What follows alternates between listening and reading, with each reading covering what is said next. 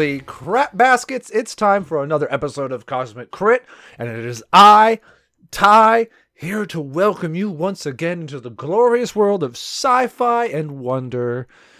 Boy, am I happy that it is time for the next episode. We had a really wonderful time talking with the author of Book 3, Amanda, and we had a wonderful time kind of going over all you guys' questions and recapping the whole podcast. It really made me think about everything that we've been through.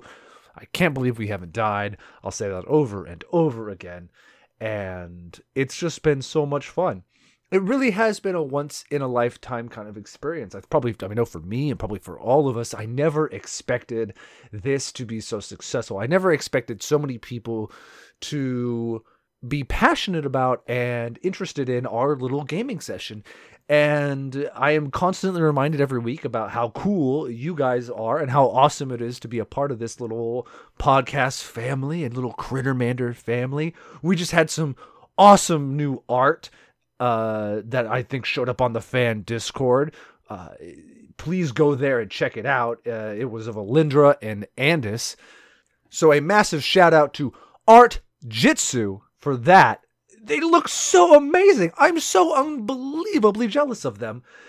We saw them actually right before we went on with the podcast, and we all just kind of stopped and went, oh, wow. This is way cooler than anything we've ever deserved.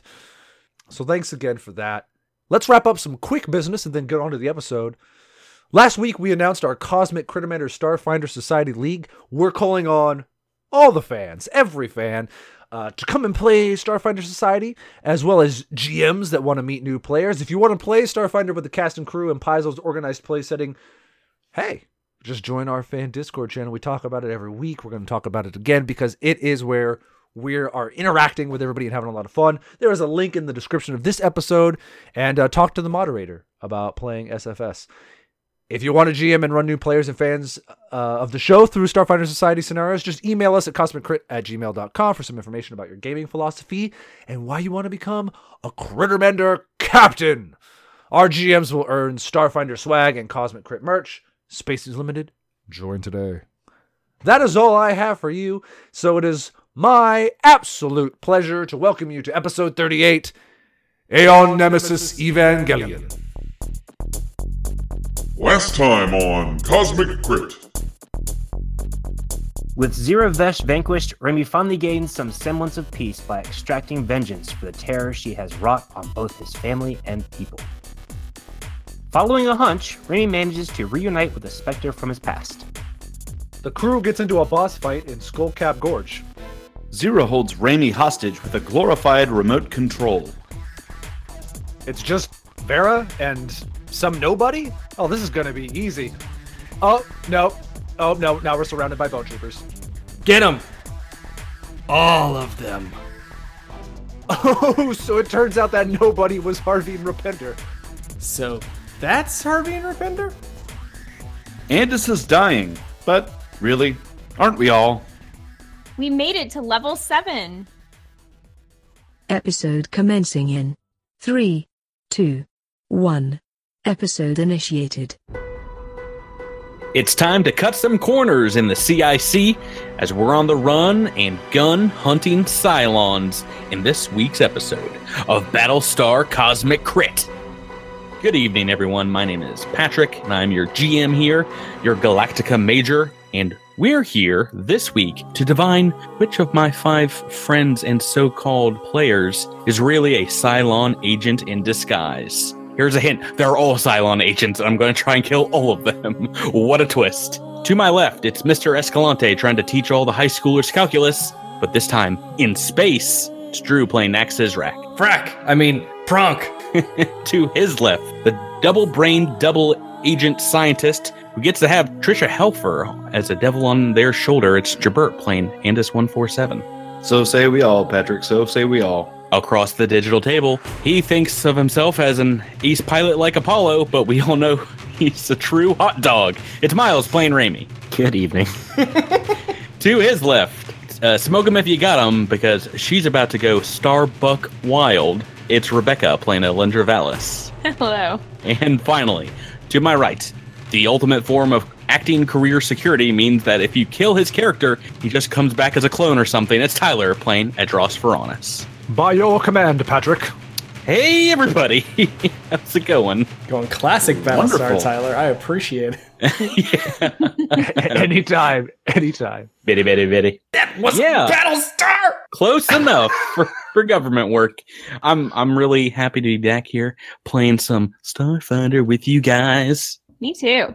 We had a short break between books 3 and 4. We're ready to start book 4, The Ruined Clouds. Are you guys ready? Yeah, I'm excited to get out of the packed worlds and into the unknown. I don't know, Patrick. I'm not sure if I'm ready yet. Do you mind if we wait a week or two?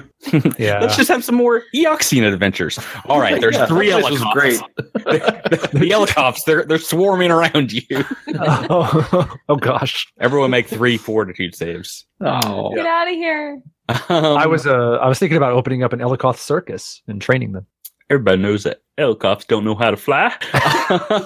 So, yeah, last time, let's talk about it. We have to handle some business up front in this week's episode. We do every 5 to 6 episodes or so, which is you all got to level 7 at the end of the last episode. And Patrick. as is tradition, if you survive another level, we go around the table. We hear from each of you just a little taste of what happens to your character at this level, whether you get a feat or some ability or just something that you picked up. And since we so often do not start on his end of the table, how about we check in with our resident Vesk and soldier, the big old tank that is Edros and Tyler. Hey, Tyler. Hey, this was a great level for me. Ooh. I was Last one, super not so happy. much, but this one. Yeah, I mean, the last level was a little. I mean, I got some cool. Well, I mean, I did get some cool stuff. The new you made it pretty awesome, but we had a lot of credits to burn, so I was able to do quite a bit in terms of purchases. But level-wise, I got a gear boost, which is something I don't get very often. Mm-hmm. And the gear boost that I took was I think it's called Plasma Expert, and basically what it means is that if I'm using a plasma weapon and I roll a 19 on the dice, I get to apply burn damage to my target. So even if I don't get a crit, I still get to apply some extra damage. So I thought that was kind of cool. And to go with that, I bought a Plasma Doshko, which I learned that the plasma weapons were actually named after followers of Sarenrae. So I thought that was a cool connection as well. Yeah, really cool. But it's also pretty neat that, yeah, you don't even have to crit. If you roll a 19, they get the burn damage. Or Yep, absolutely. And you already mentioned me being tanky, and we do get a feat at level 7. So being ultimately boring, I took enhanced resistance again, but I feel like it's been a good running joke about how much Edros hates acid at this point. So I took acid resistance. Unfortunately, all the acid pools in the AP are already behind you. But yeah, I don't believe you for a second. Next I don't time. believe you. I'm furiously erasing in my notes. You can't tell right now. It's like no more acid. Right. So that's Edros. Next, I feel like she is also starting to pop like crazy, probably at level 7. Rebecca, can you tell us what's happening in Solarian land? Yeah, a lot of stuff happened this level. I got some cool stuff that I bought, but for Solarians, they get a very special ability at level 7, which is Flashing Strikes. Mm-hmm. And I'm so excited about this because it means that when I do a full attack, instead of taking a -4 to each attack roll, I only take -3. And if I'm flanking and have get 'em, then that basically makes it a +1 to each of those attack rolls. So I'm pretty excited about that. But guys, Solarians are just garbage. They can't do damage. They're just, oh man, come on. The internet is wrong. Internet is lying to you. Solarians are awesome. Really afraid of what's going to be happening. You upgraded your gluon crystal, correct? Yeah, I got a photon crystal miner. Yeah, it's pretty. So a little it's pretty bit more sick. damage. So, Yeah. I mean, it's 3d6 on each attack roll, right? I think it's 2d6. Well, no, but the crystal adds an additional d6. Oh, right. So Yeah. you're rolling Yeah. Yeah, 3d6 I'm damage. sorry, I misunderstood. Yeah, plus yeah. your 2d6 crazy strength. plus- Strength mod of 5, a BAB of 7. So she's got quite a lot of damage headed your way, Patrick. Pain time. Mid-pack, we have our mechanic and de facto doctor aboard the Drift Rider. Andis 147. What's new in their world, Jabert? Oh man, this was sort of as with our other two compatriots here, it was sort of a big level for mechanics.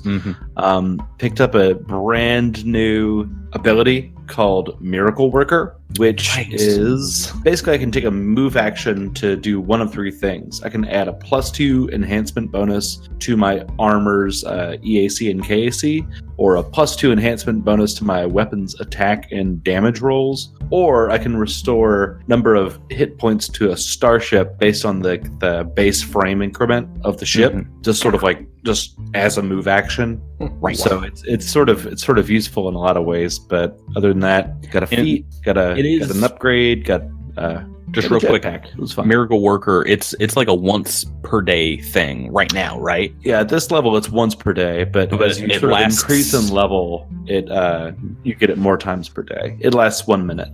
Right. So I mean, most fights it would last the majority of the fight, if not the entirety. But it's one of those things that's like you turn it on and you're like hyper clocking your exocortex, like putting you through the paces to get the job done. I like it. I like that a lot. I like that a lot. I'm really excited to use it. Cool. And let's see. Let's check in on the magic side of life with Rami Quindar and Miles. Yeah, so level 7 isn't on a whole super exciting for the Technomancer. What are you talking about?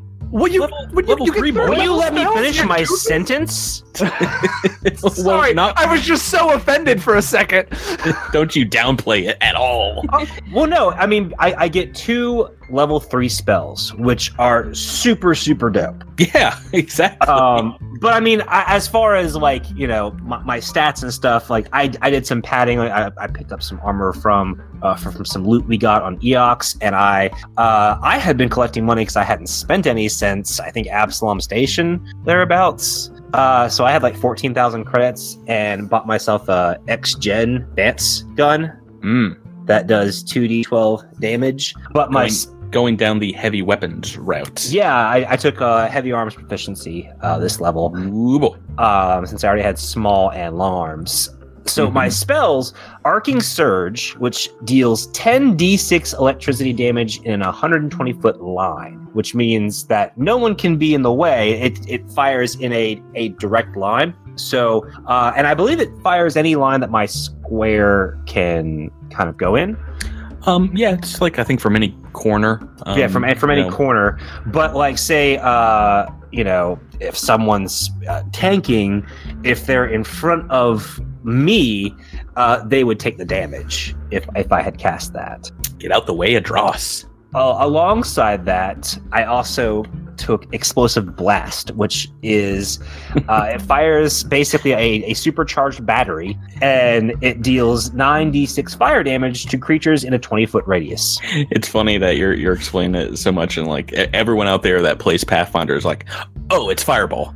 You just throw a fireball. Well, I've never played Pathfinder, so you have, just not as a fun wizard before. So pretty much a nothing level for Technomancers, is that right, Mike? Yeah, pretty much. Nothing going on with Randy. Nah. Oh boy, I am shaking and a-quaking in my GM boots. But we're not done yet. Certainly, last but not least, where there's money to be made in the sun or in the shade, you'll find Knack Feldspar. Drew, what happened with our favorite envoy this level? Yeah, so level 7 on the surface doesn't seem like it's that huge for envoys either. But you get an expertise talent, which the last time we got an expertise talent, I got Cultural Savant, which lets me just take 20 on culture checks, which has come in super handy. But from where we are in the game right now, none of the other like class ability and skill ability expertise talents seemed that interesting for where we are today. So I have instead taken what's called additional expertise, meaning I can just use my expertise die on something early. So I have now have the expertise die on diplomacy as well as the other things that I have it on. So I can, and I have a plus 16 to diplomacy. So I could basically I could roll a 1 and still roll above a 20 for a diplo check, which I'm very, very excited about.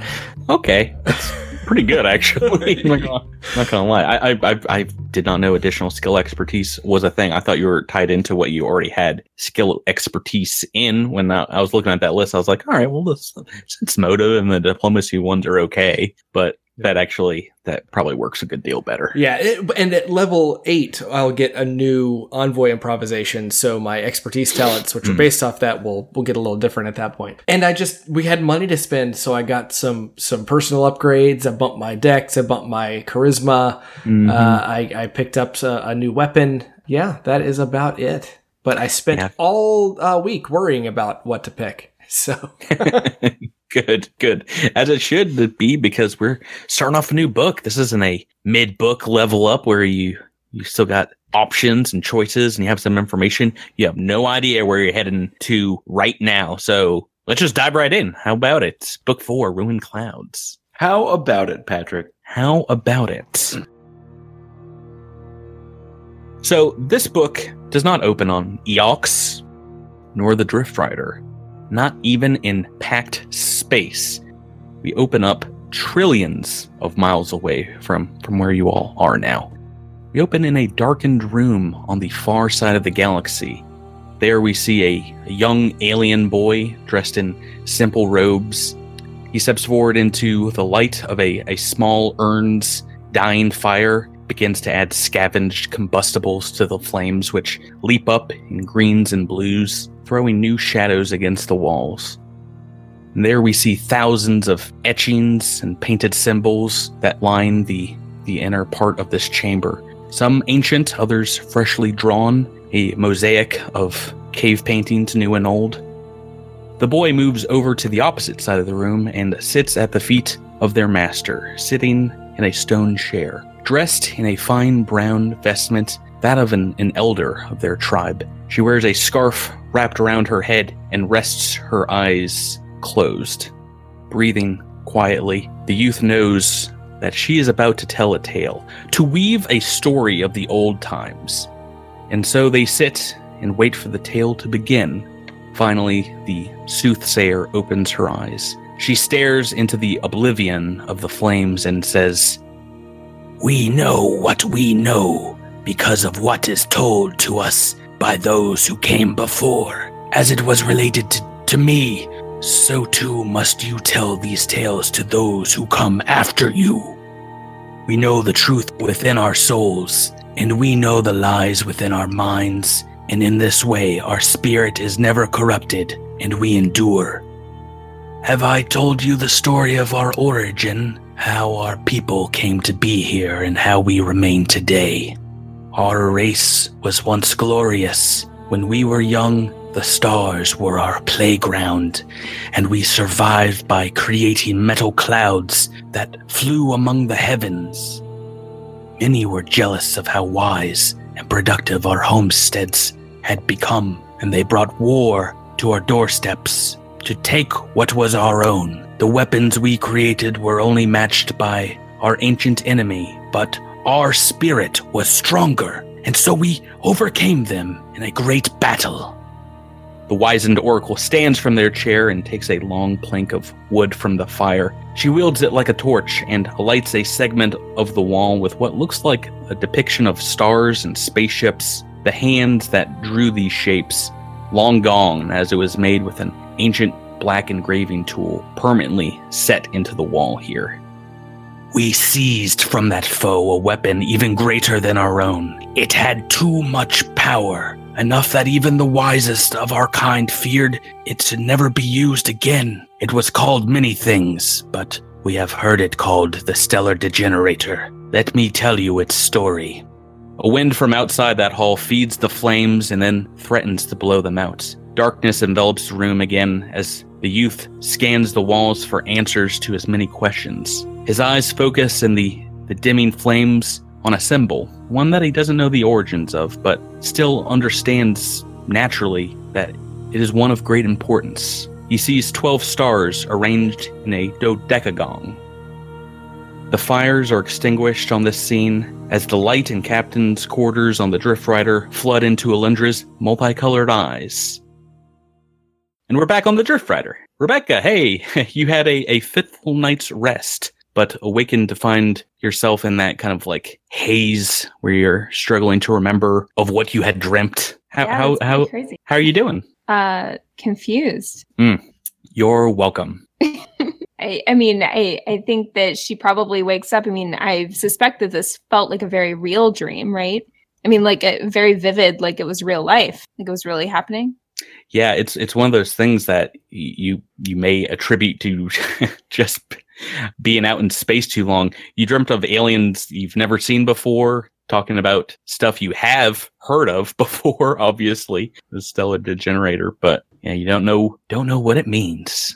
Interesting. Can you tell me what the aliens looked like? Can I remember what the aliens looked like? Make an intelligence check for me. Oh, that's not my best skill, but That's why I picked it. 18? Oh, it's pretty good. Right, so, got general features. They're humanoid, kind of skull-like faces. Maybe reptilian or some kind of definitely non-human looking with a couple of mouth clips, like mandibles. Pretty long, pretty lanky. A tall, but like I said, not any race that you've seen before. So your time aboard the Drift Rider in hyperspace of the drift makes it maybe a little difficult to rest, as maybe your natural Castravellian diurnal clock begins to feel the immense darkness of space. How are you enjoying the captain's quarters? They're lovely until they give me bad dreams. Do you think Captain Mariko Nash had problems like that? She was the adventurer who bequeathed to you all this ship, and you're sleeping in her bed. Yeah, it's a good point. I wonder if I should try sleeping somewhere else tomorrow night. I mean, it's definitely the nicest of the beds. I think he downgraded some of the other rooms as you guys were upgrading other parts of the ship. But you could always change the linens.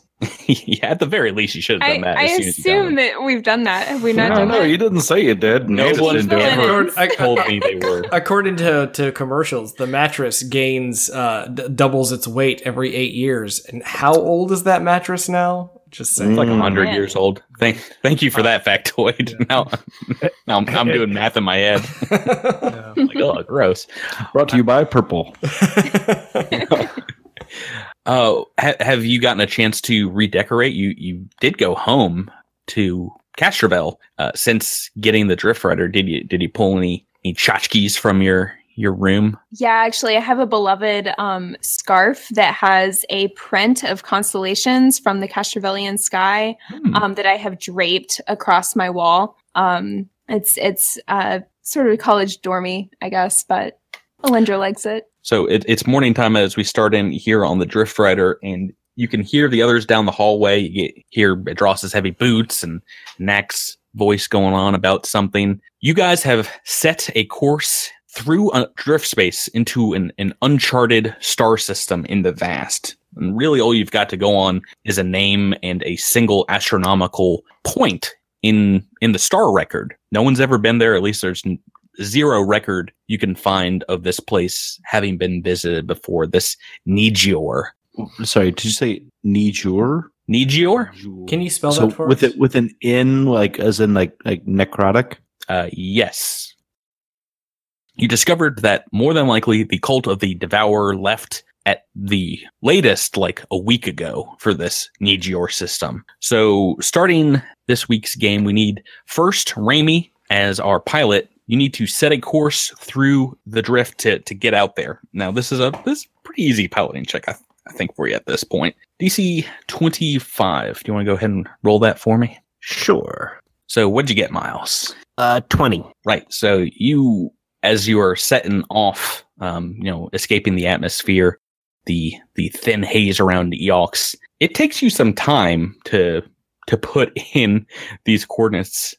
You just aren't able to find a course through drift space. It might be one of the reasons why no one's ever visited there before. It's a long journey, and it seems off the bat pretty hard to parse through. There's no real drift beacons nearby. It's just like a big empty space in the galaxy. We'll go ahead and roll it for me again. Okay. 20, yeah, it's not going to do it. Ooh. 36. Yeah. So you learn from your failure, only wasting about like 10 minutes or so trying to plot a course, get frustrated, and I don't know, maybe you kick the computer screen and it's like, oh, of course. It's going to be a long journey. It's probably the most difficult flight path you've ever charted before through drift space. And yeah, I don't know, if the Cult of the Devourer did get there before you doubt that they were able to plot it as well as you've done right now. It is still going to take some time. So as you set this course in that you've developed, the computer starts doing all the hard maths, and it's going to tell us how long thereabouts the trip will take to get through the drift, down to about a few hours. Traveling this far from Absalom's core is going to take a whopping 5d6 days. So, Wow. You know what that means. I need everyone here to roll a single 6-sided dice, and then we'll call them out. It's time to have a montage. 6. And Dross has rolled a 4. A 2. Knack has rolled a 3. Remy has rolled a 4. Yeah, adding that together, that is just shy of 3 weeks aboard the Drift Rider in drift space. It's 19 days. So, I mean, at the bare minimum, this could have been, at least 5 days, but at max, a little bit longer than that. 30 days? So it's a pretty long one. Right, so you set this course, punch in the drift drive, and the ship just slips through into the nether dimension that rests alongside normal space. And inside, you are met with the familiar and still very alien sights of purple and green gas clouds that vary in size from as small as houses zipping past the ship's view screens to some that seem as large as whole solar systems themselves. These clouds are the only points of reference in the blackness of the drift and give you all the impression of flying through the atmosphere, speeding along at thousands of miles per hour. And at other times, it just seems like the space out there isn't moving at all, and you only know that you are indeed moving by the thrum of the ship's engines. Every day or so that passes as you travel, you get warnings on the ship's computer that there are pockets of space or objects that do show up in the flight path. On the second day of travel, it's this giant stone monument's head of a long dead alien race about the size of a small moon. On the 5th day, you fly past what looks like a debris field made of thousands of geodesic stones, an asteroid field of these sharp, worthless rocks that light your passage for a few hours before zipping behind you. So we have some downtime to burn through while you're all traveling. The goblins keep themselves busy in this time in the back of the ship. They, I imagine, have some kind of small box fort where they live in the engine room with like a sign plastered on the front that reads "Goblins Only," and then another sign like stapled below that with a smaller hand writing that says "Andis 147 is okay though." They might try and offer some of you in that time to break up the monotony more fight simulation programs that they cooked up for the hack. Nope. And most of them, you don't want another couple fun episodes. They're almost all the same now because they really liked your performance in the Splatterdome, so they just like copied that footage. And they're just more and more deadly enemies that they sub in for the liquid carbon golem. So they really want you guys to try them out. They're like really impressed with like the physics engine that they were able to download. I looked over the goblin's code, and one of them was a monster that only eats Isoki and would go after an Isoki over and over until it was dead. And I just didn't think that was fair. I don't know. They make like 5 of those. they keep being like, "Are you sure you don't want to try this?" And oddly enough, all the monsters all have the same roar, bork bork.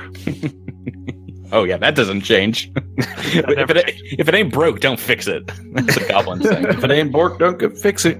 Right. So we got some time here. What do you guys want to do? So Alendra would like to. I'm gonna go down to Andis's bunk and pop my head in, Hey, Andis, is there any chance that you've seen that pirate book lying around? I really need something to do, and Evie doesn't seem to know where it is anymore. I thought maybe you had seen it around. Andis is lying on their bunk, looking at the only photo of themselves that they own. Andis sort of looks at Alindra distractedly and says, "Oh, yes, I think that's in the airlock. Don't ask me why it's there. Alindra, I have a question. Sure, what's up? How well did you know Pasilar?" Oh, Pasilar, it's been a couple weeks since I thought about him. He was my professor, and I studied alongside him for a really long time, but I didn't really know him on a personal level per se, but he taught me everything that I know. I mean, he's a brilliant astrophysicist, so, I mean, we spent a long time together. Why do you ask? Do you happen to know what his focus of study was? Well, he and I were on Calathus 7. It was this really distant planet, and we were studying the stars, and I don't really know what he was doing on his own. He was a little reclusive while we were there, but... Sure. Alindra, come inside. Would you mind shutting the door? Of course. She shuts the door. I haven't shown anyone else this, but I've started to consider the things that I don't know about myself, and this is something I think you should see. And Andis turns the photo around to show her the photo of 5 figures, which are labeled Dr. J. Braskin, E. Pasilar, K. Quinn, L. Feldspar, and Andis 146, who is clearly the same body as Andis 147, and says, "This was found by the police during the investigation of the abduction of Master Pasilar, and I kept it simply because it was a curiosity to me. I've never seen a photograph of myself, but the more I look at it, the more I think this is something odd, because I don't know if you've noticed, but there is a Quinn and there's a Feldspar on this ship, and you happen to be the protege of one Master E. Pasilar." Wait a minute. That's you, but this has to be a really old photograph. I mean, that's Master Pasilar? He looks so young. He had all his hair, that's right. He had hair in all the places you wouldn't think he'd have hair. Listeners, you're lucky this is an audio podcast. It's too much hair. Looking at the photograph, Alindra, you do see it looks like Pasilar at your age right now. So this like almost 100 years ago. And wait a second, the caption says that this was the discovery team for Calathus 7. That's where we were. That's where I studied with Pasilar. Indeed. That's why I'm so curious. What was Calathus 7? I don't know. I mean, he would send me on these long walks and just to discover things or look at the stars. And I mean, that's where my powers first manifested. That's where I became a Solarian of sorts. I mean, I didn't know what it was, but that's where it happened. I mean, Calathus 7 is kind of a big deal for me for that reason. But why was Pasilar there? Why did he spend this amount of time on this strange planet? What was he looking at? What was he looking for? That's what I'd like to know as well. Alindra, I'm not sure how much of this we should bring up to the others, but I'll leave it to your decision. If you want to bring Quinn and Feldspar in on this, then that's up to you. I think that they would like to know. I mean, Knack only just revealed to us that Feldspar was his last name. This is a big deal, right? I agree. And same with Raimi. I think we ought to tell them. I mean, I don't know who these people are or how they might be related to them, but surely it can't be a coincidence that we're all together on the same ship and match the people in the photo. Yes, I agree. This is quite a coincidence. Miles, Drew, do you want to hop in on the scene? Yeah. All right, so Raimi runs in chasing Mr. McScruffins. Okay. You're taking your bath now! You're taking your bath now! Raimi, look at this photo. Read the caption. And wait. Andis hands the photo over. It has someone whose last name is Quinn. Yeah, that's my great-grandfather. But what's he doing in this photo? That's what we'd like to know. I don't know a whole lot about my great-grandparents, and I mean, clearly there's a lot about my family that I still don't know, but that's you, isn't it? That's certainly what Pasilar seems to think. Let's get Feldspar in here. And then Andis sort of personal comms over to Knack and says, Feldspar, can you come to my quarters? Buy, sell. Oh, sorry. I was on another call. Oh, well. You sound There's very- no reception out very here. busy. Yeah, he was just talking to himself, just shouting in his room. Somewhere in the When I am a big boy and I've got... the goblins hang up a phone call in the back of the Drift Rider and they're like, I don't know what he was trying to buy or sell us, but It's Knack's equivalent of like flexing in the mirror. Yeah, what's going on, Andis? Can you come down to my quarters? And that happens, and they show Andis the photo, or they show Knack the photo, and he makes comments about how he was there, and he was there, and he was there. and we're all caught up except for Edros, who's in the hack, fighting more Splatterdome fights apparently. Yeah, Edris, you want to come over here and look at this picture? Let's just assume you guys all can have a conversation about it. Does anybody have any ideas they want to throw out? Yeah, let me actually do this thing. L. Feldspar.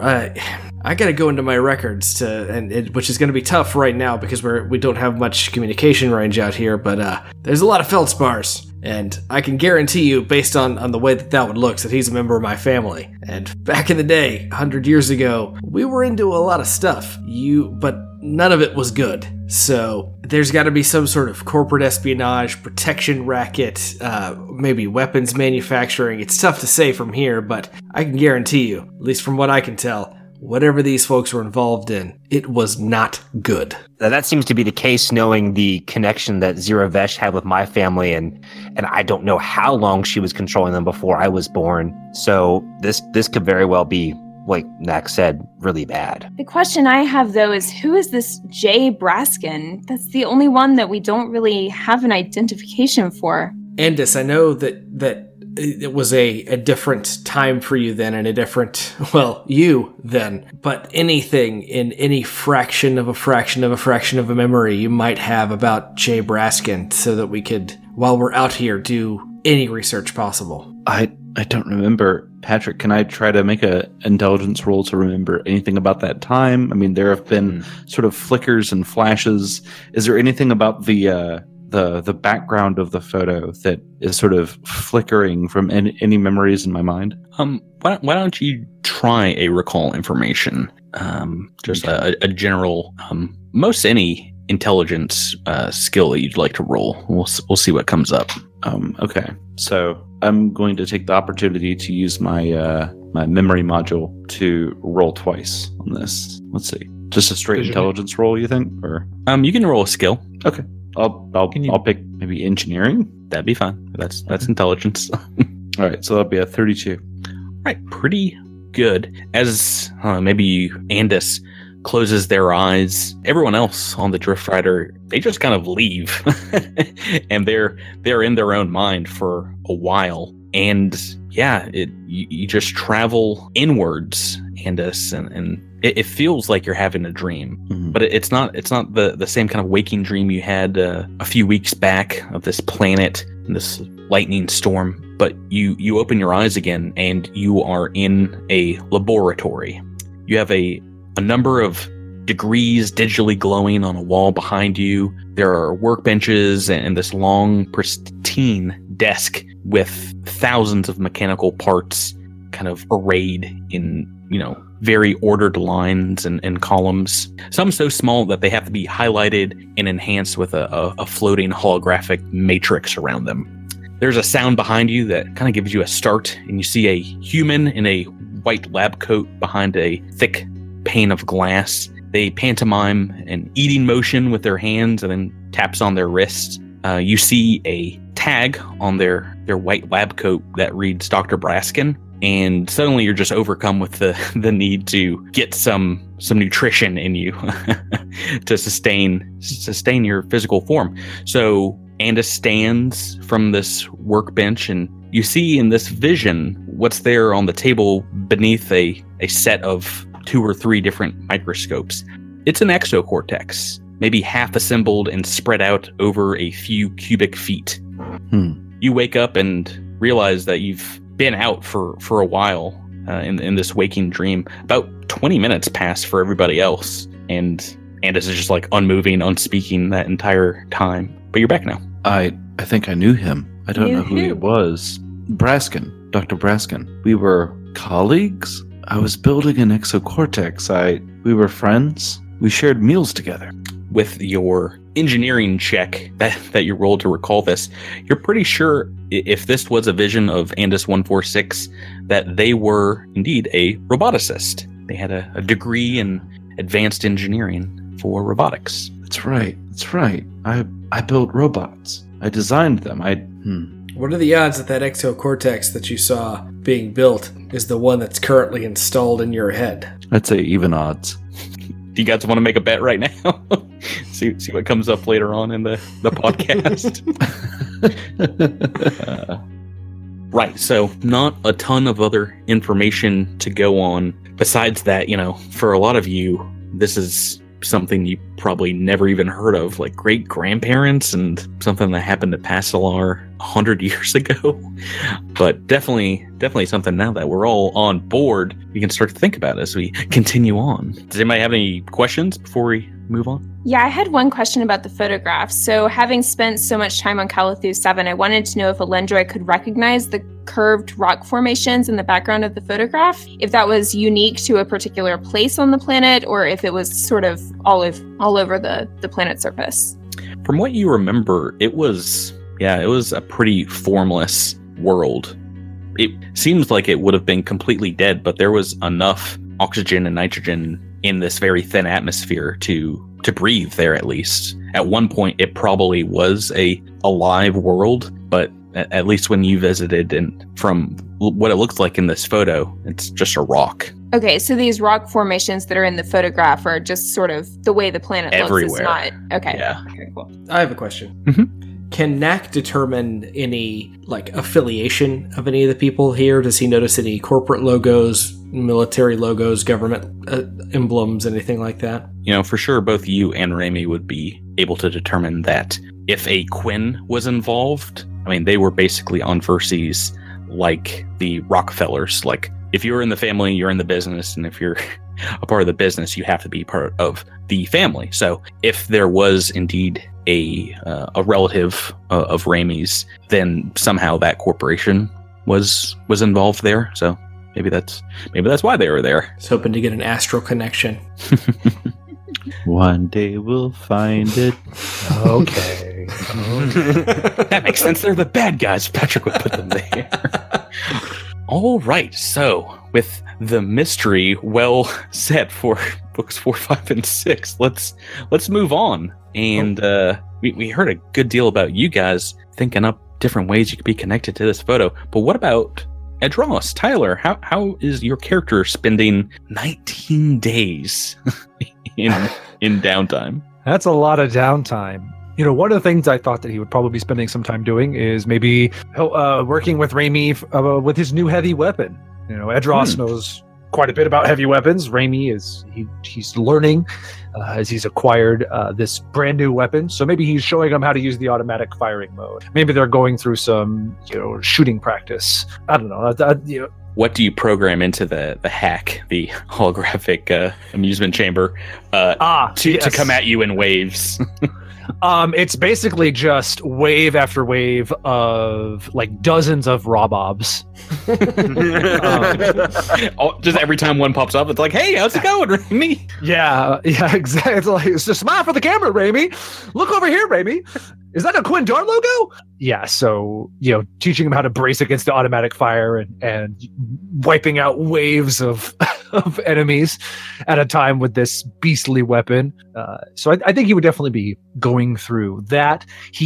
I also got a brand new weapon. He got the Plasma Doshko, so I think he would be practicing with that, getting the feel of the new weapon. Mm-hmm. But one of the things specifically is I think he would kind of maybe have Andis help him put together a makeshift kind of junk target, a physical one, and kind of get the Doshko out and maybe start twirling it around. And as he's with his eyes closed, and as he's just moving it, he tries to tap into some power that he felt when we were fighting Verakesh on Eox.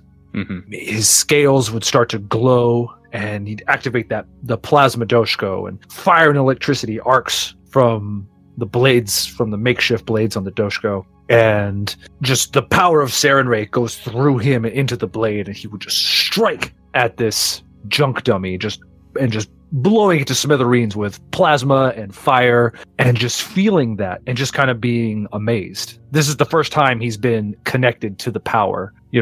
Back when, all the way back on Castrovel, when he pledged himself to Sarenrae, he was just a soldier fighting for Sarenrae, but now he's feeling that come out in these divine abilities, with this divine power.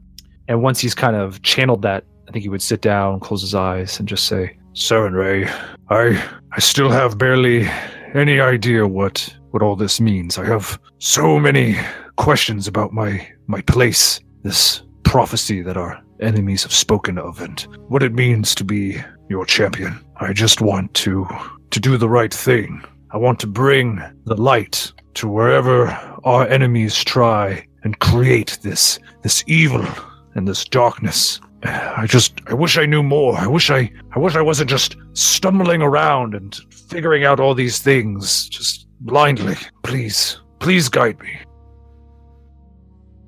So I don't know how many times you break down in prayer, but just about every time you hear the mechanical hum of the ship's engine, maybe one of your crewmates talking down the hallway, but there's no answer. And he doesn't understand that. I mean, he's really happy that he feels this connection, but he wants guidance. He's looking for, power without direction is kind of confusing, and it's power he's never had before, so he's really confused. He feels like he should be this divine force of good, but he's never been that before, and he's not sure what to do with it. And I think he would, kind of start this daily prayer. We're just asking for guidance, trying to get a sense of how to exercise Sarenrae's will against, the evil forces we're going against. All right. From that confusion, is Edros angry, or do you push yourself harder in training because of that? For sure. I mean, I think every day he keeps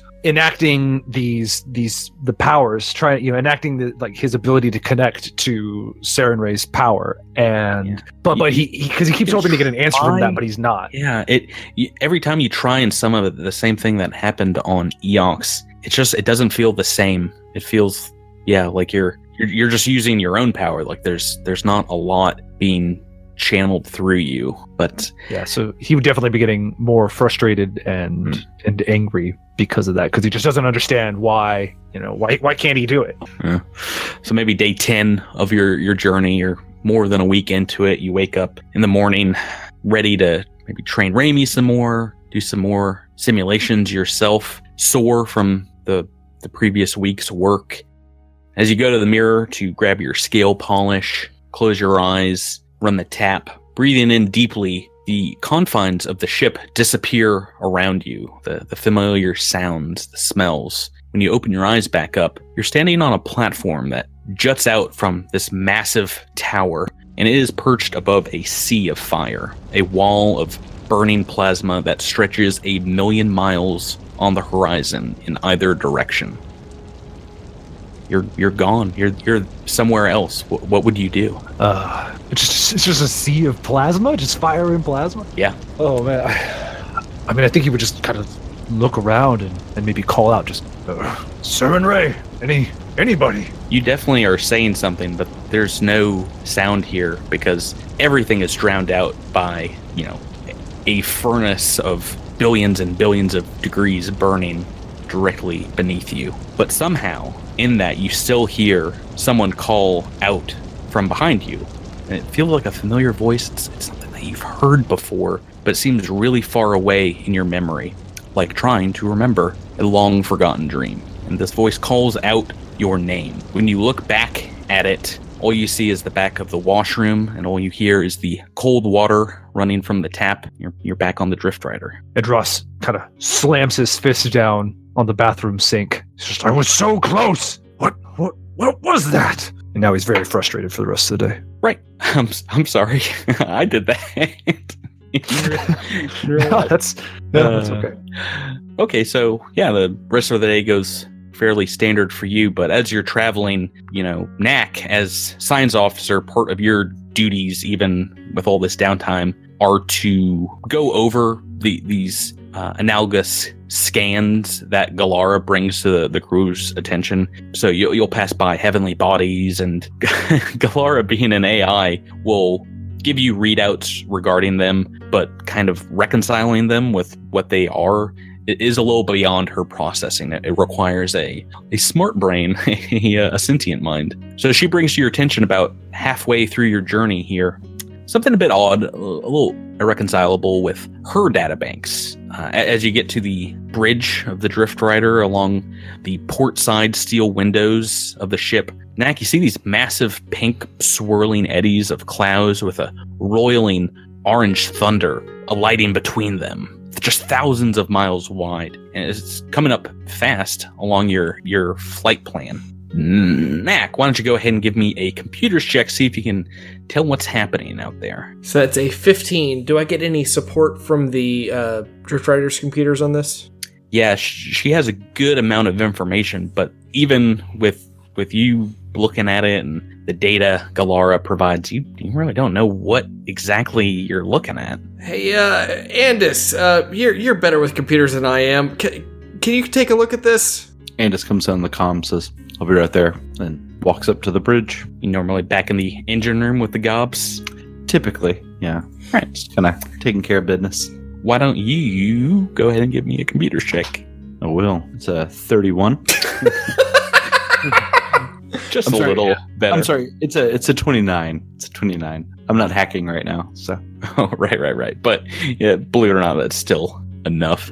Yeah, so the readouts are just going crazy when you get up here. It does seem like one of these rare instances of a bit of non-drift space that is just plunked out of reality and dropped here in the middle of nothingness. And examining it, you can tell that it's some sort of section from a plane of existence outside of just regular space.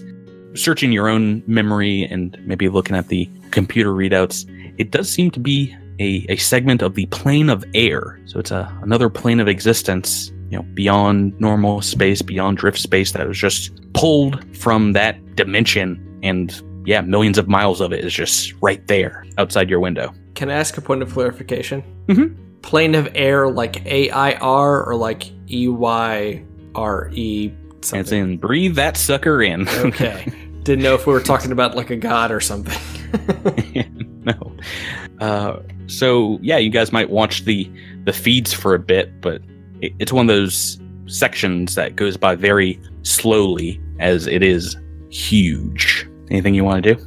Can I scan it again now that we know a little bit more about it? Yeah. Computer's check? Sure. So 22. Right, so you can, Andis can go back to what they were doing, but as you're looking over the data and just watching these crazy clouds go by, watching the feeds and your computer screens, watching it out the actual steel glass window, you do notice a black object. It's about the size of a grain of sand against the enormous spacescape, of clouds. And as you begin to examine it, another one appears, and a bright green light flashes on the screen, and Galara comes up and says, "Battle stations. Inbound missile launch detected. Shields activated."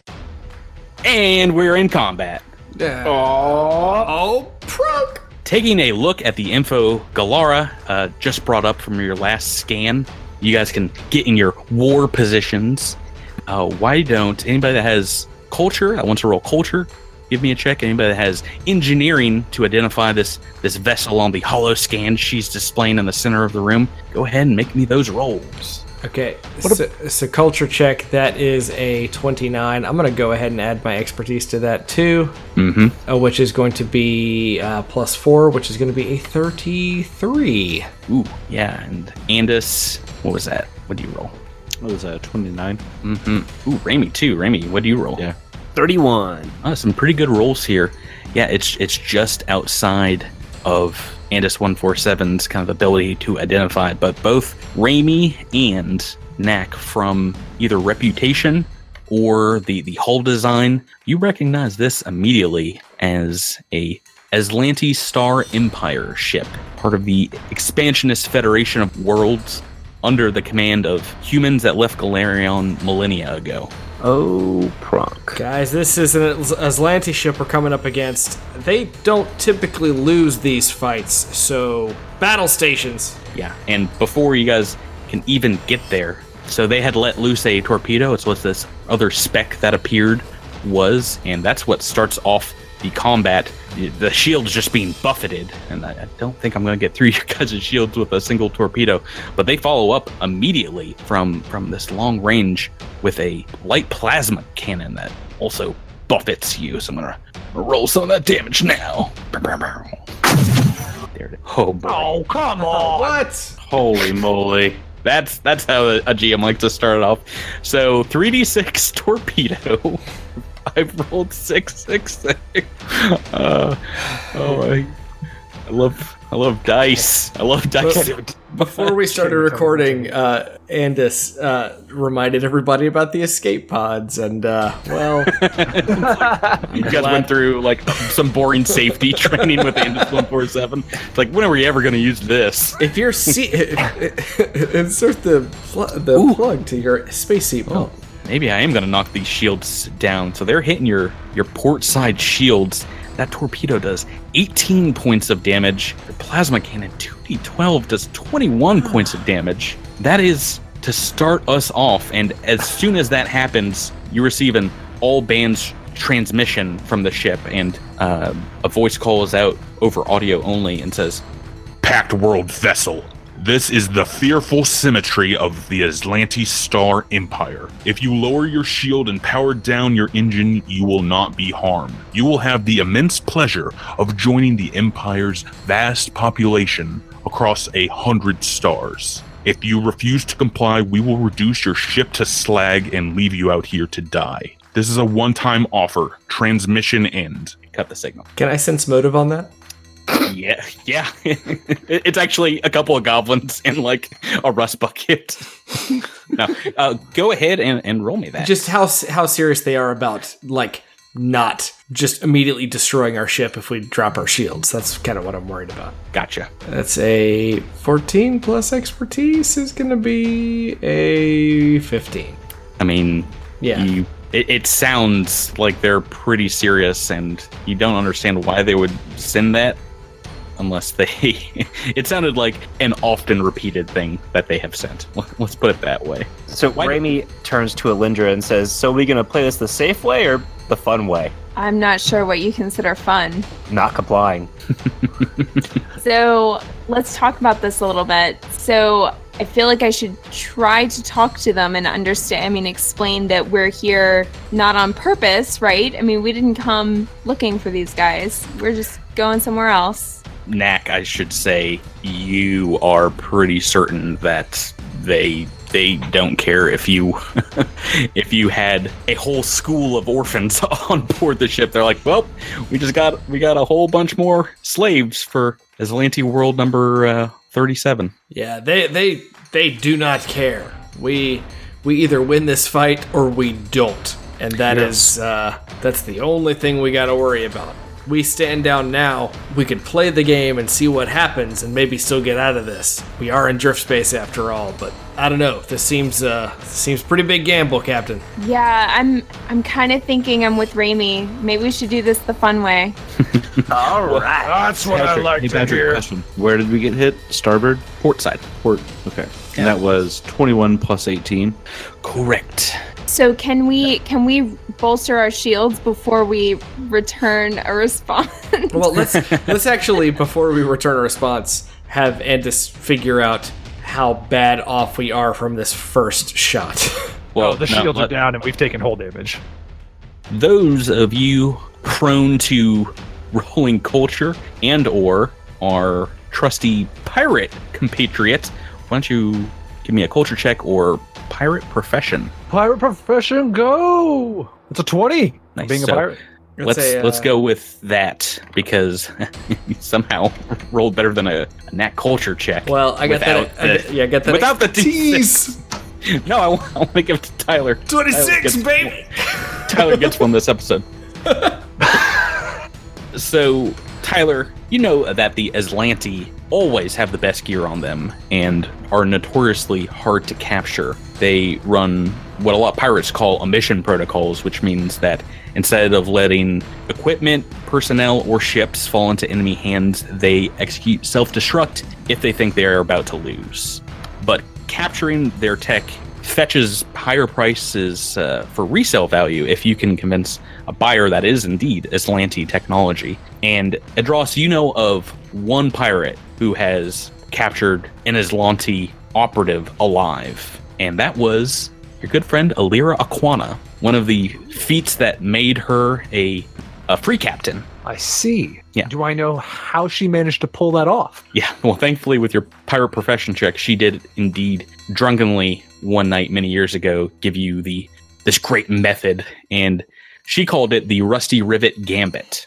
And it involved losing a space fight, sabotaging your own engine, and fighting the opposing crew in a head-to-head battle. And so like letting them board and then fighting them in the ship? Yeah, and she said it was probably the riskiest thing that she had done behind the wheel of the captain's chair. But the way she explained it to you, that, you know, it was a great score because not only do they have very high level gear, some really advanced technology not allowed outside the Star Empire, but they are known, the soldiers, even base soldiers, to carry these very coveted Aeon stones, from which the advanced military of the Aslanti draw their name, the Aeon Guard. Oh, dang. So it is up to you all if you guys want to take them on in a space combat. We're trying a little pirate action with what amounts to a reverse boarding action. All right, so before we make this decision, can we scan the ship for life forms and determine how many people are on board? I don't know if that's something you can do. Can you do that? A science officer action of, scan, the basic scan. If you roll well enough, you can tell just by the make of the ship, like what the complement of the crew is, like how many are on board. That you can do. You can tell what the living crew complement is and ship's classification. If you guys want to do that, then anyone that wants to take over and roll a computer's check, you can go ahead and do that. Andis, jump in here. Yeah, let me take a look. Let me take a look at these guys. Oh no! That'll be a 27. So Andis sits down at the SO chair and just freezes. Like they start typing in some commands, and then they just kind of go blank again, like when they had gone into this memory of the Dr. Braskin. And we're in very tight turn order, so if someone else wants to make a computer's check this round, I will allow it. Miles, what's your computer's score? Plus 16. You do this, man. Miles, what did you roll? 30. Right, so you get a good amount of information on the enemy starship, and I mean, it's pretty big, but from just like the scant records in Galara's information banks, this is actually like a scout vessel almost, and the normal complement is 2. Yeah, if it changes anything, it's actually a 36 on a sensor scan. No, but I mean, I can give you all the information about their weapons and stuff as well. Pretty beefy. They have, these turreted torpedoes and light plasma cannons on almost every arc. It's well equipped, the ship. So guys, I know it's crazy, but I think we should go with what Aquana did. I think we should shut the engines down, make it look like some kind of systems failure from when they last hit us on the port side, and ambush them on the ship. There's the fun way, and then there's the really fun way, and that sounds really fun. I'm in. I agree. I can't believe I agree with you guys, but I agree. Let's do Andis it. smiles and then just like shuts off the engines. So like it goes. Let's do something real dumb. So All right, so it'll be a little more difficult than that. Step 1 here is you do have to ineffectually try and evade the enemy ship. Let it hit you maybe once or twice more. Okay. And if you are trying to angle your shields to not take more hull damage, we can do a couple of opposed piloting checks just very quickly. Okay. Yeah, let's do that. if you don't care about hull damage and just want to take some punches, it will be a lot more believable. Can I rebalance the shields in the helm's phase? Yeah, if we're not doing full space combat, we won't worry about that until we get there. Cool. Yeah, I'm okay with us. I think we should take the whole damage, but I want to at least make it seem like we're trying. Mm-hmm. So give me a couple of piloting checks, Raimi. Right. Just 2? Yeah. All right. Alrighty. So you are able to outpilot them a good deal and just angle your aft shield, your starboard side shield, and yeah, they continue to buffet you. Step 2 of the Rusty Rivet Gambit is shutting off that power core, but also simulating a failure right after the enemy hits and does hull damage. And to do that, it will be a DC 25 engineering check. All right. And you guys I'll give it a shot. You guys can gang up together if you want, or yeah. And does your new ability apply to skill checks? Your miracle worker? Not to destroy my ship. Believe it or not, the game developers didn't think that would be a likely scenario. Dang it. Okay, cool. Yeah, but I could use an aid just in case. Plumfuzzle aided you. All right, sweet. I rolled 15 on the dice, so. All right, dope. Here we go. Yeah, that'll do. Yeah, well, that was a big deal. Yeah, that's going to be 33 with the aid. You get one more plasma cannon that just hits the aft fin of the ship, burns through it, and then punches the center bulkhead, and you're able to power down. I make it flicker a little bit. Yeah. And step 3 is to signal a total surrender to the other ship and make them believe you. I'm on it with the bluff check. You okay with that, Captain? Yeah, do it. Aid him. Please aid him. Please aid him. Aid me. Captain, Alindra aiding. Does anybody else want to try and aid with a bluff? I've got some bluff now. Oh, do you? Do it. Do it. Did you roll? I just say, he left us on a rock. Oh, I forgot. I've got expertise die on bluff. Hang on. Oh, maybe he doesn't need any help at all. Oh, yeah, he does. He's okay. Bluff is what you took as your new expertise? No, diplomacy is what I took as my new expertise. I've had expertise on bluff for a while. I thought you had try to help. No. We're good with just the 21 from that. That's hilarious. Alindra comes up. I don't know if you're pretending to limp or something, and Andis is like, "Oh boy, our ship's broken." I imagine Andis in this the pack lids from that episode of Next Generation. Exactly. Yes. Oh man. Right. So what do you say, Nick? You can send out a picture. You can send out just audio. Please, we're leaking plasma. We've got containment fields down. We surrender. We'll give you anything you want. All right. So with that, the enemy vessel, this fearful symmetry, comes up alongside the drift rider, and you can't see inside, but they kind of come up on their starboard side and your port side. So they've just passed the front of your ship. And yeah, what would you guys like to do? So we know we got to get in marching order toward that door, right? Yeah, so we know the ship better than anybody else. Can we hide in corridors and ducts and hidden passages and things like that? Yeah. It's been a while since a fight on the drift rider, so Andis is hiding in the bathroom. Okay, you guys can just call out where you'd like to go.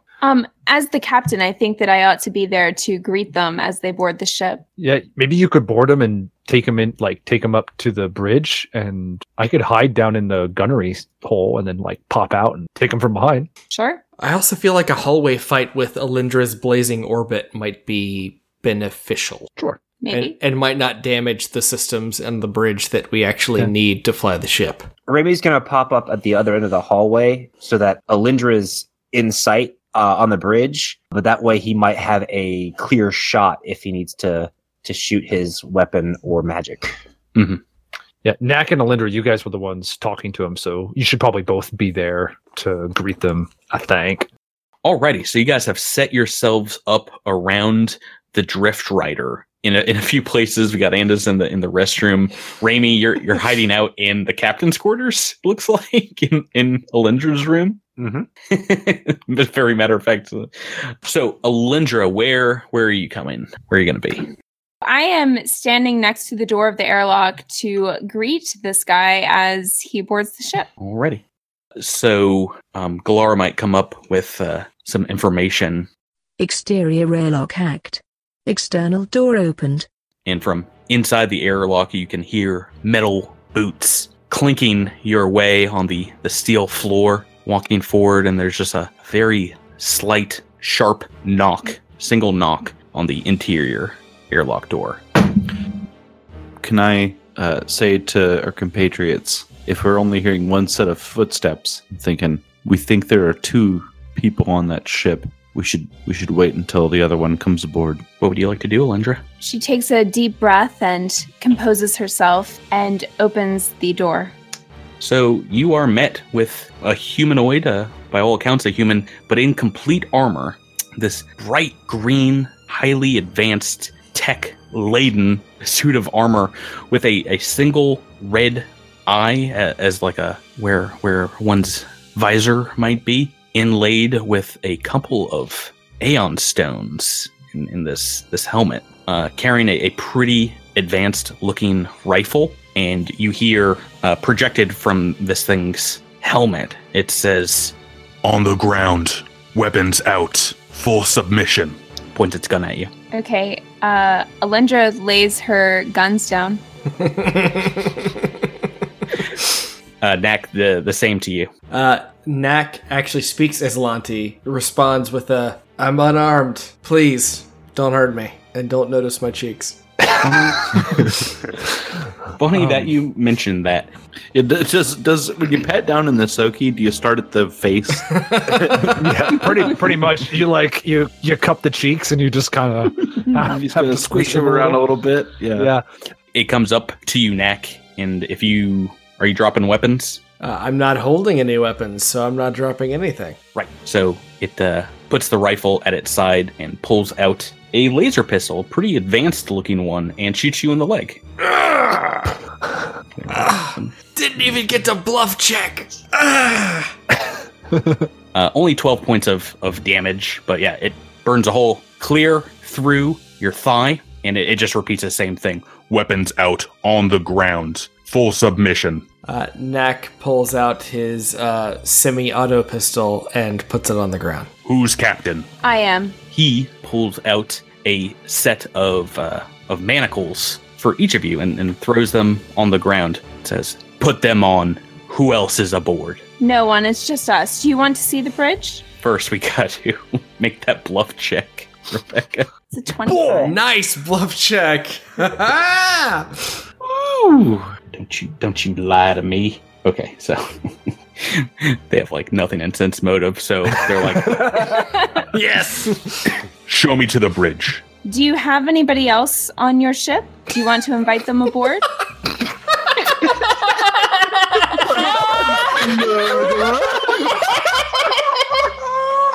Why, yes, we do. Do you have cheese and crackers? Oh my god, that's the best thing I've ever heard. Please, come this way. As you're walking forward, it makes another shot and misses you. It just scores a hole in the floor of the Drift Rider and says, I ask the questions. Turn over master control to me. That's like some computer commands, giving captains control. Nak thinks really hard in Alendra's direction to hope that she psychically picks up on this. I mean, you can send a message via bluff to try and send like a secret message, just like whisper it into comms. I don't know that we're gonna get the other guy on the ship. Can't we just kill this guy now? I think we ought to. Alendra pulls out her solar weapon and can I attack this guy? Yeah, let me make a perception check first.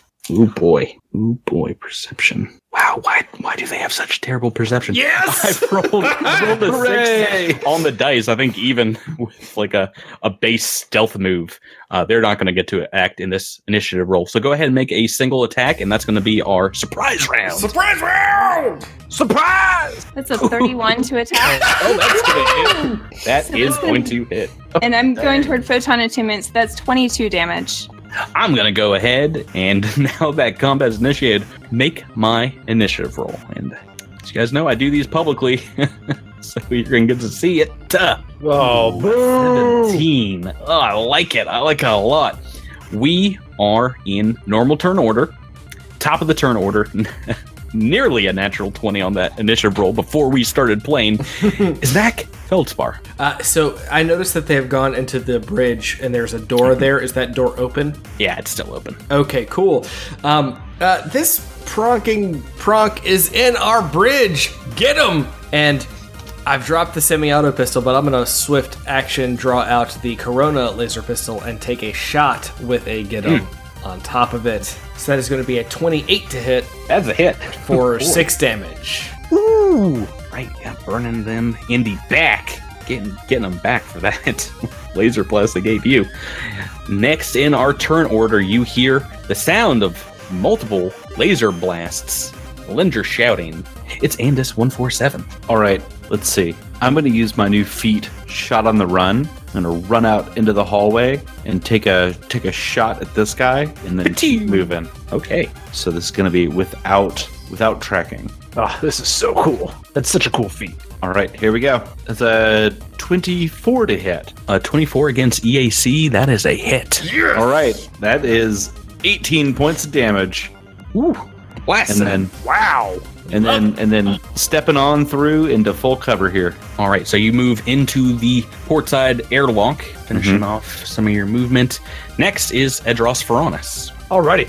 Edros is going to pop out of the manhole, and the doors are open to the bridge. He can see the bad Mama Jamma, and he's going to charge right at him. Oh boy. Whoop, whoop. Manhole. And he is and he's going to make a single attack with the brand new plasma dish. That's a 20. But you're also flanking with the Lindra, so... Oh, 22. Both EAC. That's a hit. Yes! Yes. Barely. You're getting off with a warning this time, mister. I've been warned. So Now, 17 points of damage. 17 points electric fire. Yeah. So hopefully all that goes through. Yeah, so you guys are shooting this guy up, cutting him up. It did seem like this armor was providing a good amount of resistance to Alindra, your slashing energy weapon. But yeah, you bury this plasma Doshko in its shoulder. He reacts about as well as anyone would in that situation. Very unhappy, and it's their turn. So this Aeon Guard figure, surrounded by Alindra and Edros, definitely where I did not want to be, is going to... Yeah, boy, not a lot you can do in this situation. It's going to guarded step forward onto the bridge next to Alindra. And while it's moving, it's going to just drop the pistol he had out, and with the free hand, pull out a really sharp, serrated looking knife and goes in about mid-flank, trying to cut up your ribs, cut right through your armor, Alindra. What is your KAC? 23. Yes. Rolled real poorly, but yeah, it seemed like that was a feint, and the blade was actually coming like for your neck. You're able to jump out of the way, like at the last second. It was trying to just bury it right into your helmet. Definitely got some tricks up this Aeon Guard's sleeve. Alrighty, that takes us to your turn, Alindra Vallis. All right, I'm gonna just stay here and full attack. Okay. Yeah. Ooh. It's probably not gonna work out very well because KAC, Flashing but, you know. strikes! All right. Flashing strike. Yes! Holy crap! All right. Bottom. Oh, where's my air horn? I hate all of you guys. boy. All right. Tell me what the damage is here. So obviously that is a critical hit. Yeah, so it'd be 24 damage plus 14 damage plus 4 burn. Jeez Louise. Okay. Well, I didn't ask for some arithmetic problems. I'm not back in the second grade. 24 plus 14?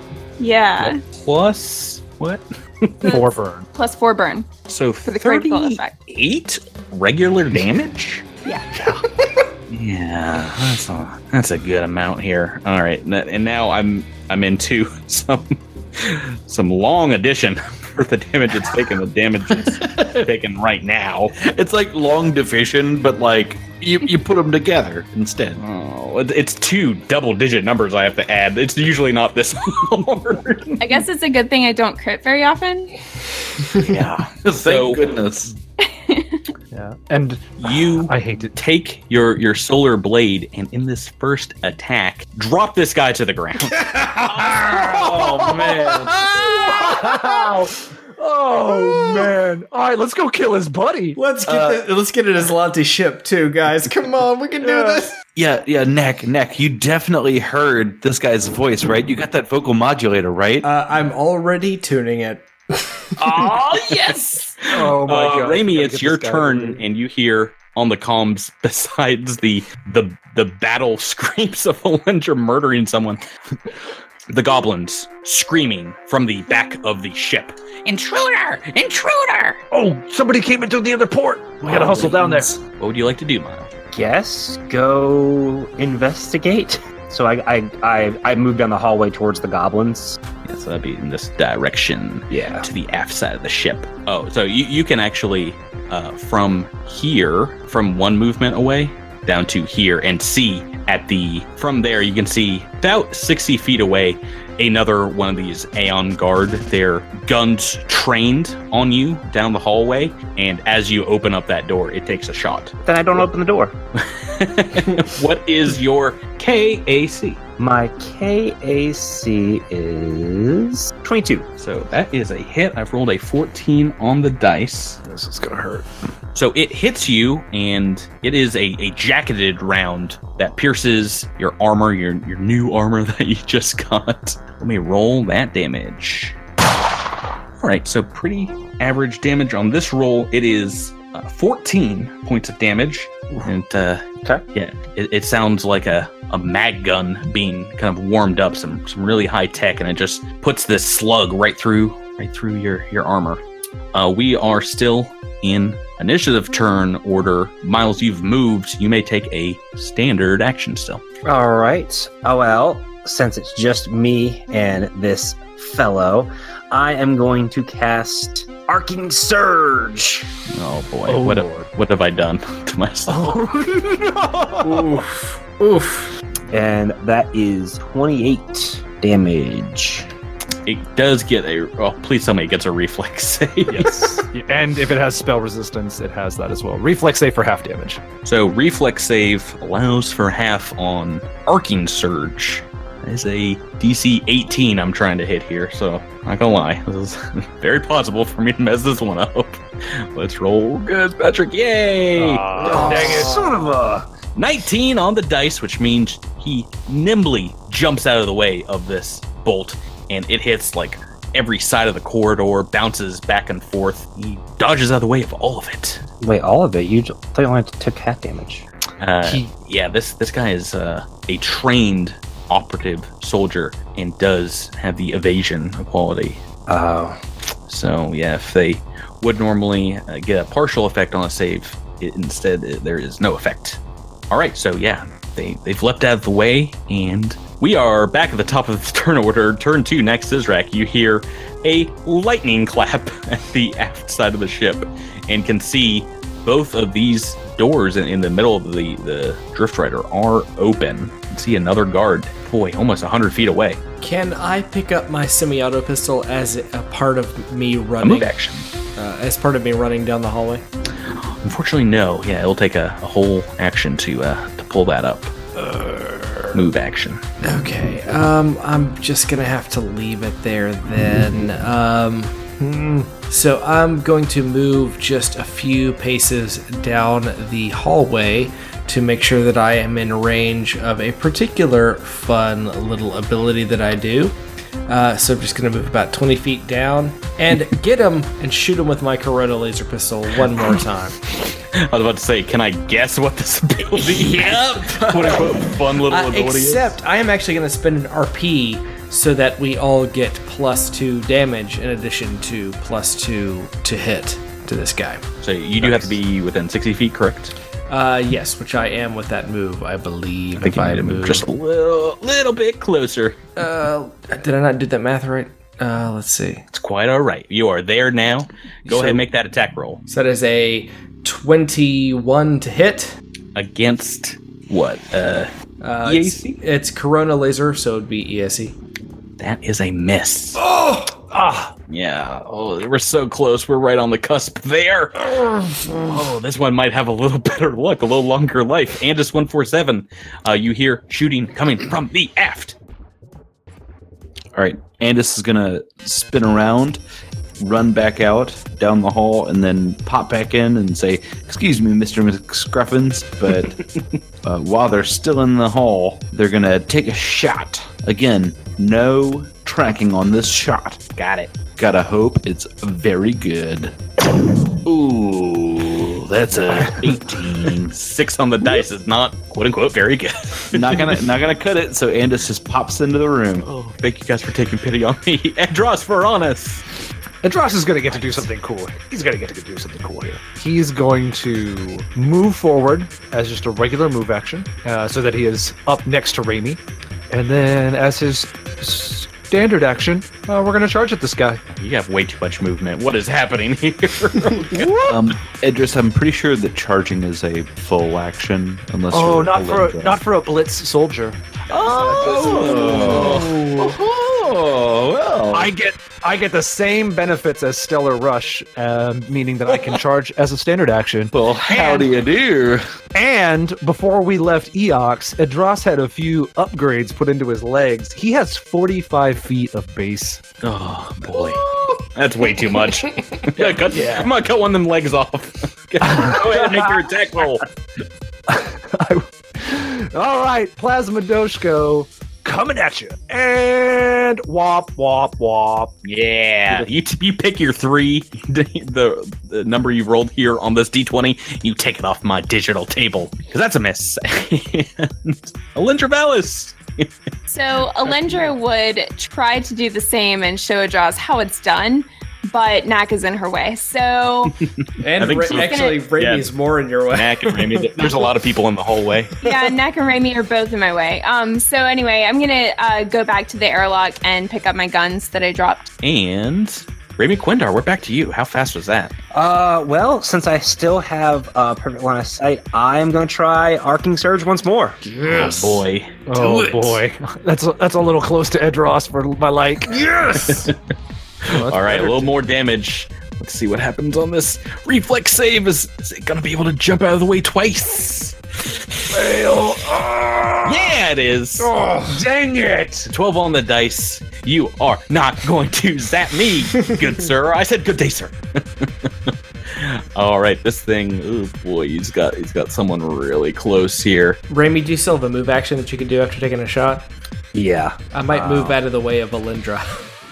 Oh, don't you worry about that, because this guy is indeed going to 5-foot step, maybe a quick guarded step backwards here. The Aeon guarded step backwards into a side corridor out of the firing solution of the entire party. It's going to make a quick attack, pulls out another laser pistol, and is going to shoot at Adros. What is your EAC, Tyler? My EAC has increased thanks to a new armor purchase. So your new goal here is 23. Okay, I have rolled a hit. Darn it. Yeah, looks like it's trying to shoot you in the leg. But yeah, it scores a direct hit right on the center of your chest plate. A very painful shot with this pistol. Let me roll that for you. Ooh. Good damage roll there. So that is 14, and then it just seems to sneak right under like right between the cracks in the armor, just right there between like where the shoulder meets the chest. And so that is 14 points of damage, and then you're going to take an additional 16 points of damage. It's 30 in total, just from a little laser blast, well placed. That is flame damage. Cool. And Adras says a little thank you to Tahoman for giving him that thermal capacitor as it soaks up some of that heavy damage. Alrighty, and back to the top of the turn order next is Rack. Nak is going to move down here. Adras, we destroyed one of these guys. Let's get the other one. Inspiring boost. Here's a 19 stamina back. Awesome. Thank you. Alrighty, and it's 147. Okay, so no get them right now, right? Correct. Okay, so we're just popping out here. We're gonna go 1, 2, 3, 4. So I'm gonna run down to just in front of Knack, and then sort of take a knee and target Aslanti soldier. All right, so you can just barely see it to hit that target. It's in total concealment, but your computer does get a lock. All right, we're back to Adras Varanus. Adras is going to just take a guarded step so that he is kind of within the same line of the Aeon Guard, and then he is going to take total defense in his turn. Alindra Valis. Alindra's just gonna run toward this person. Okay. Yeah, so you pop up right there in the door frame, and still holding onto the rifle, still holding onto a pistol that it has drawn. And quick as whip, we're back to Raimi Quindar. Let's see. So if you do move forward, you will be able to see it, but you do have to get like kind of where Knack and Andis is, be able to even peekaboo at this guy. Okay. So I can move here and I can see him? Yep, right behind Alindra, right in front of her, I should say. Right. I'll cast Magic Missile. It's an old code, sir, but it checks out. An oldie but a goldie. So 11 points damage. No reflex save on that. So Yes! It's actually going to be a little bit less than that, because moving with the magic missile only does 2d4, unfortunately. But 9 points of damage. A couple of them knock into the armor. Maybe a little bit gets soaked up.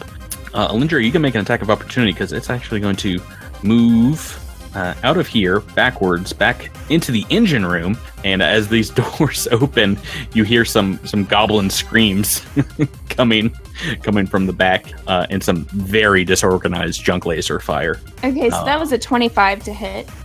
Against its KAC. That is a hit. Yes. Awesome. That's going to be 29 damage. Okay, wow. What am I doing with my life? So the armor soaks up a little bit of that, but it doesn't matter. That's a lot. And it's actually, I think it might have tried to shoot at draw still, but I think it's going to go for Alindra after that hit. Just going to fire this pistol at you. Oh, 5 on the dice. I imagine your EAC is pretty good right now. 21. Oh, maybe I will hit. So it's going to try the same trick attack against you. So if I can roll high enough here, you are indeed flat-footed, as it might shoot at a non-vital organ, like it might try and shoot your hand that's holding the energy weapon. So I rolled a 5 on the dice, and with its bonus with this pistol, that is just going to be a hit, just barely. This one with a laser pistol does score a pretty damaging hit right where you're holding on to the vibrating energy of your sword. It is 32 points of flame damage. Yeah, this trick attack. And that is its turn, bringing us back to next Izrak. All right, Knack is going to move down here to just in front of Alindra. And once again, get him with that RP. I'm doing it again. I know it's a bad move, but we're just going to try it. And Corona laser pistol this mofo, this Mo-Pro, excuse me. Alrighty. Oh, that's a 20 to hit. Against DAC, that's a miss. Yeah, so close, so far. Andis 147. All right, Andis, though they are shooting through full cover provided by Raimi, is going to spend their move action to adjust a couple of wires on their laser rifle and use Miracle Worker to add +2 to attack and +2 to damage. Nice. So with Get 'em, I'm hopefully overcoming the cover. So Right. Is Miracle Worker a free action? it is a move action. Oh, okay. Gotcha. So single attack. Yeah. So single attack here. All right, here we go. That's gonna be a 24 to hit. Ooh, that's a hit. Yes. All right, that's gonna be 15 points of damage. Yeah. And that brings us to Edros. All right. So this guy's moved on down the hallway. Does Alindra go before him or after him? Who's going after me? Alindra Valis is immediately after you. All right. I'm going to hold my turn until Alindra goes in there and blows up. Okay. You heard him, Alindra. Pressure's on now. She can do whatever she wants, but I'm going to wait until after her decision because I see her glowing, angry and glowing. I am angry and glowing at this point. All right, I'm going to move right next to this person. Don't kill the gobs. Oh, right next to the power core. Oh boy. Oh gosh, this is making me nervous, y'all. I can move a little farther away from it. Okay. But and still within use- range. Yeah, and use Supernova. Alrighty. 30 damage. But same thing, reflex save. Go ahead and what's that DC on the reflex save? Are we up to 19 now or? I don't know, actually. Let me make it easy. I'm going to roll and see if we need to figure out exactly what it is. No, 19 on the dice. Jump right out of the way of this explosion. Blast the power core, but it misses this guy completely. Edros, Varanus, your turn. This dude has dodged almost 90 points of damage. Over that. You guys should play an operative at some point.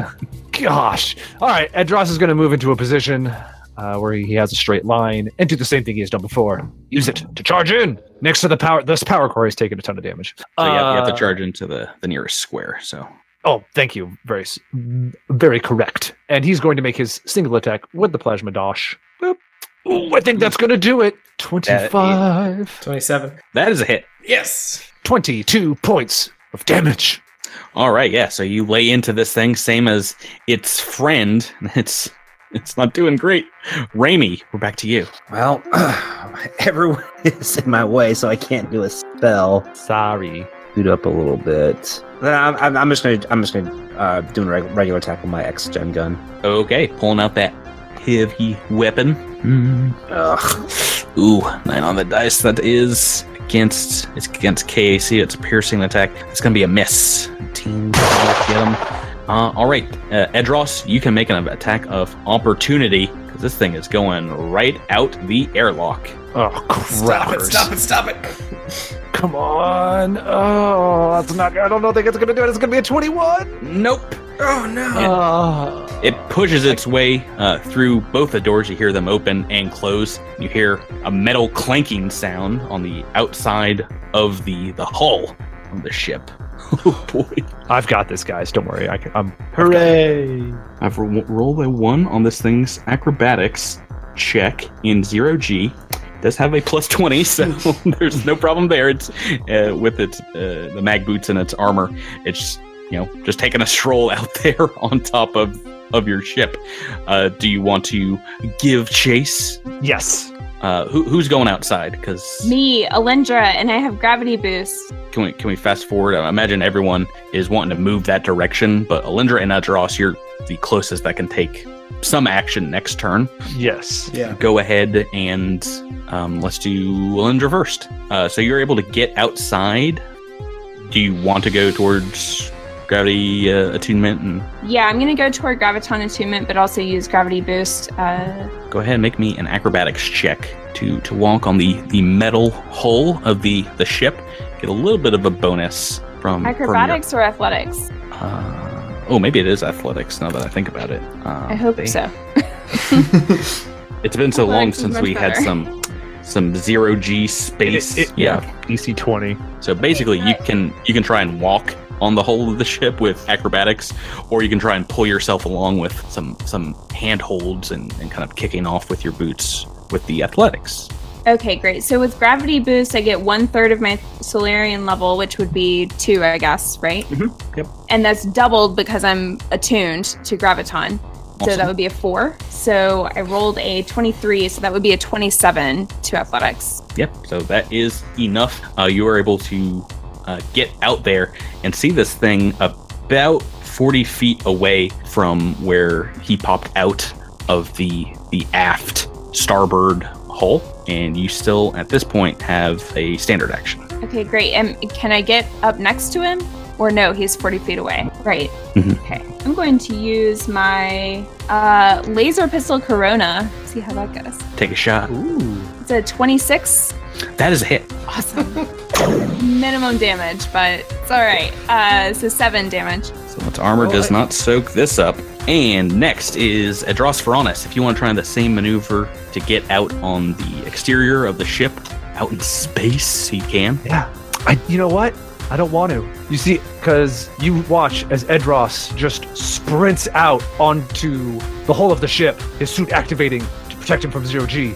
And as he turns and sees this guy, he just sprints right at him because Adros brought mag boots and he's just running along the hull like nobody's business.